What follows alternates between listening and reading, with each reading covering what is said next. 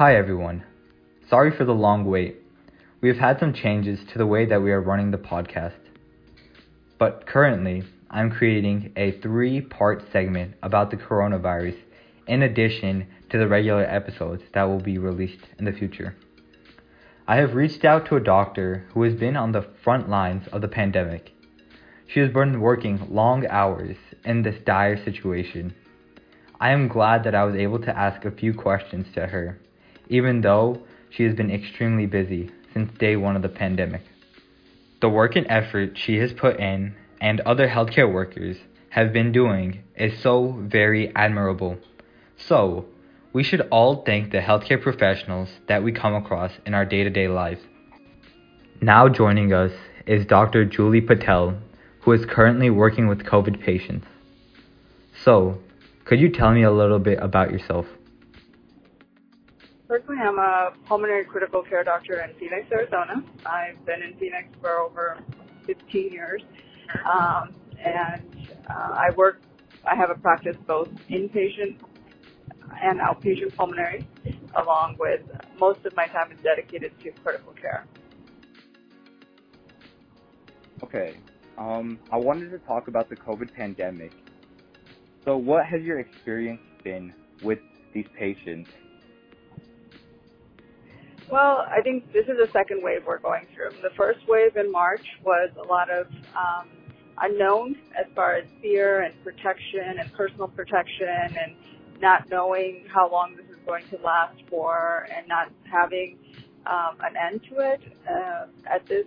Those patients at the beginning in March's pandemic had behaved a lot differently predominantly from the pulmonary aspect, meaning that from the lungs, their lung physiology was a lot different. We had a lot of success in those patients.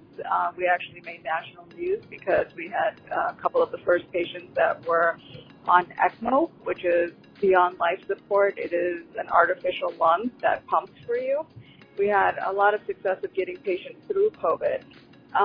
Unfortunately, this wave that has started, and I think it will be a lot longer wave than the first one, it feels like the virus has mutated, and patients are not recovering, even despite all aggressive measures, including ECMO, are not having the benefit of even time to get them through it. Patients are dying, and they're dying very painful, miserable deaths, unfortunately, and not having families around.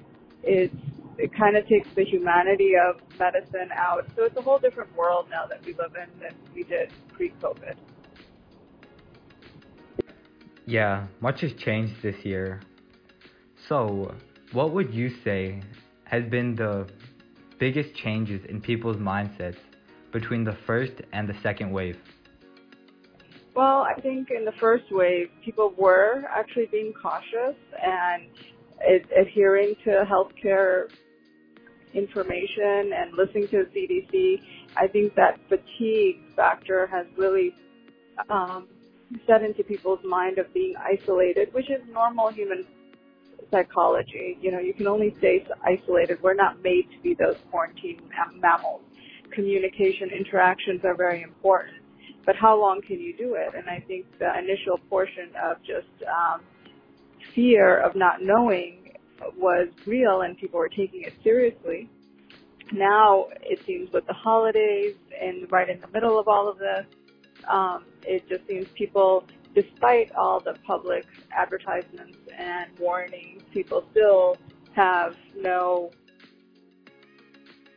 I think they're tired of the quarantine, and so they don't take as many precautions, because people want their normal lives back. But with those normal lives, not using masks, not doing social gatherings, even despite just your family members, it puts everybody at risk. And this virus is very contagious, and even the simple thing is just wearing a mask in the stores. You go to the stores and you see people are still not wearing masks, and after knowing what the death rates are, those are choices that they make. And, yes, everybody has a right to make those choices.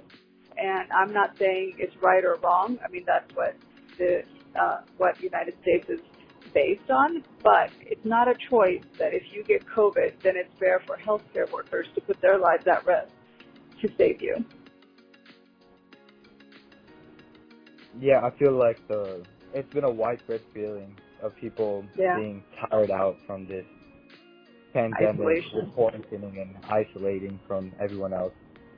So, being right in the middle of holiday season with Christmas right around the corner, what advice do you have for people?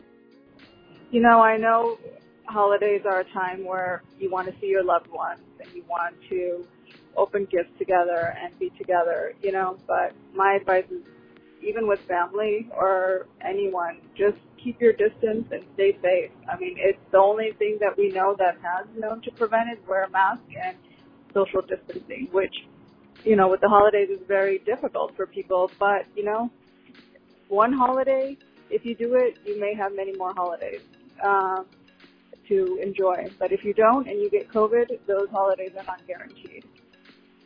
Okay, thank you. So I wanted to take a slight turn and talk about the vaccine. So as the vaccine has come, people have lowered their guards, even if it hasn't come out, because they have found a sense of relief in that it has been created. What would you recommend people do as vaccines go out or even after they've come out? Well, I mean, I personally got my first Pfizer vaccine yesterday. And, you know, I think it is a breath of fresh air that at least there is a cure at the end of this, or something that we can do to go back to a normal state of mind that will give us some sort of protection. Obviously, if everybody does not get vaccinated, that protection is not guaranteed for everybody. I think in the first time in modern medicine that, you know, a vaccine has come out so quickly, you know, and the science of this supports it. So I commend the science community for coming out with, in the shortest period of time known to man, to develop a vaccine. And I hope everybody gets the vaccine, because there's mixed feelings about it too, you know. Having said that, you know, even my colleagues, like nurses that are on front lines, have reservations, or doctors on the front lines have reservations of the vaccine and don't want to get it. And it's kind of interesting to see that, in the sense that people that see death every day don't want to get the vaccine, which I was very surprised with that reaction when I talked to ICU nurses, that they're like, oh, we don't know what the side effects are, you know, I don't know if I'm going to get it. You know, you would think that seeing what is on the front line, that it would be a more appreciated relief. That is something common across the United States, with people being skeptical about taking the vaccine. A poll conducted by USA Today found that 20% of people were unlikely to take the vaccine. What would you say to these people who may be on the fence or will not take the vaccine? Well, I mean, I don't think I can say anything to change anybody's mind, but I do say that you not getting it puts other people at risk, you know, in that sense. And we don't know the long-term complications of these vaccines, but we do have a lot of science to support what the complications have been on previous vaccines. And, you know, go back to the basics, flu vaccine too. There are more than maybe 20%, I think, that opt not to take the flu vaccine, you know, but yet every year everybody dies from flu too. So it's not my place to convince anyone, but it is my place for public safety, that, you know, this can only work if we all are in it together. And if you have outliers, then it still puts everybody at the same risk. All right. Thank you so much for joining us. Thank you. Have a happy holiday. So that was my interview with Dr. Patel, and it was very insightful. I have 2 more sections of this series coming up, and I will be releasing the 2nd episode of my podcast. So stay tuned and be safe and have a happy holidays.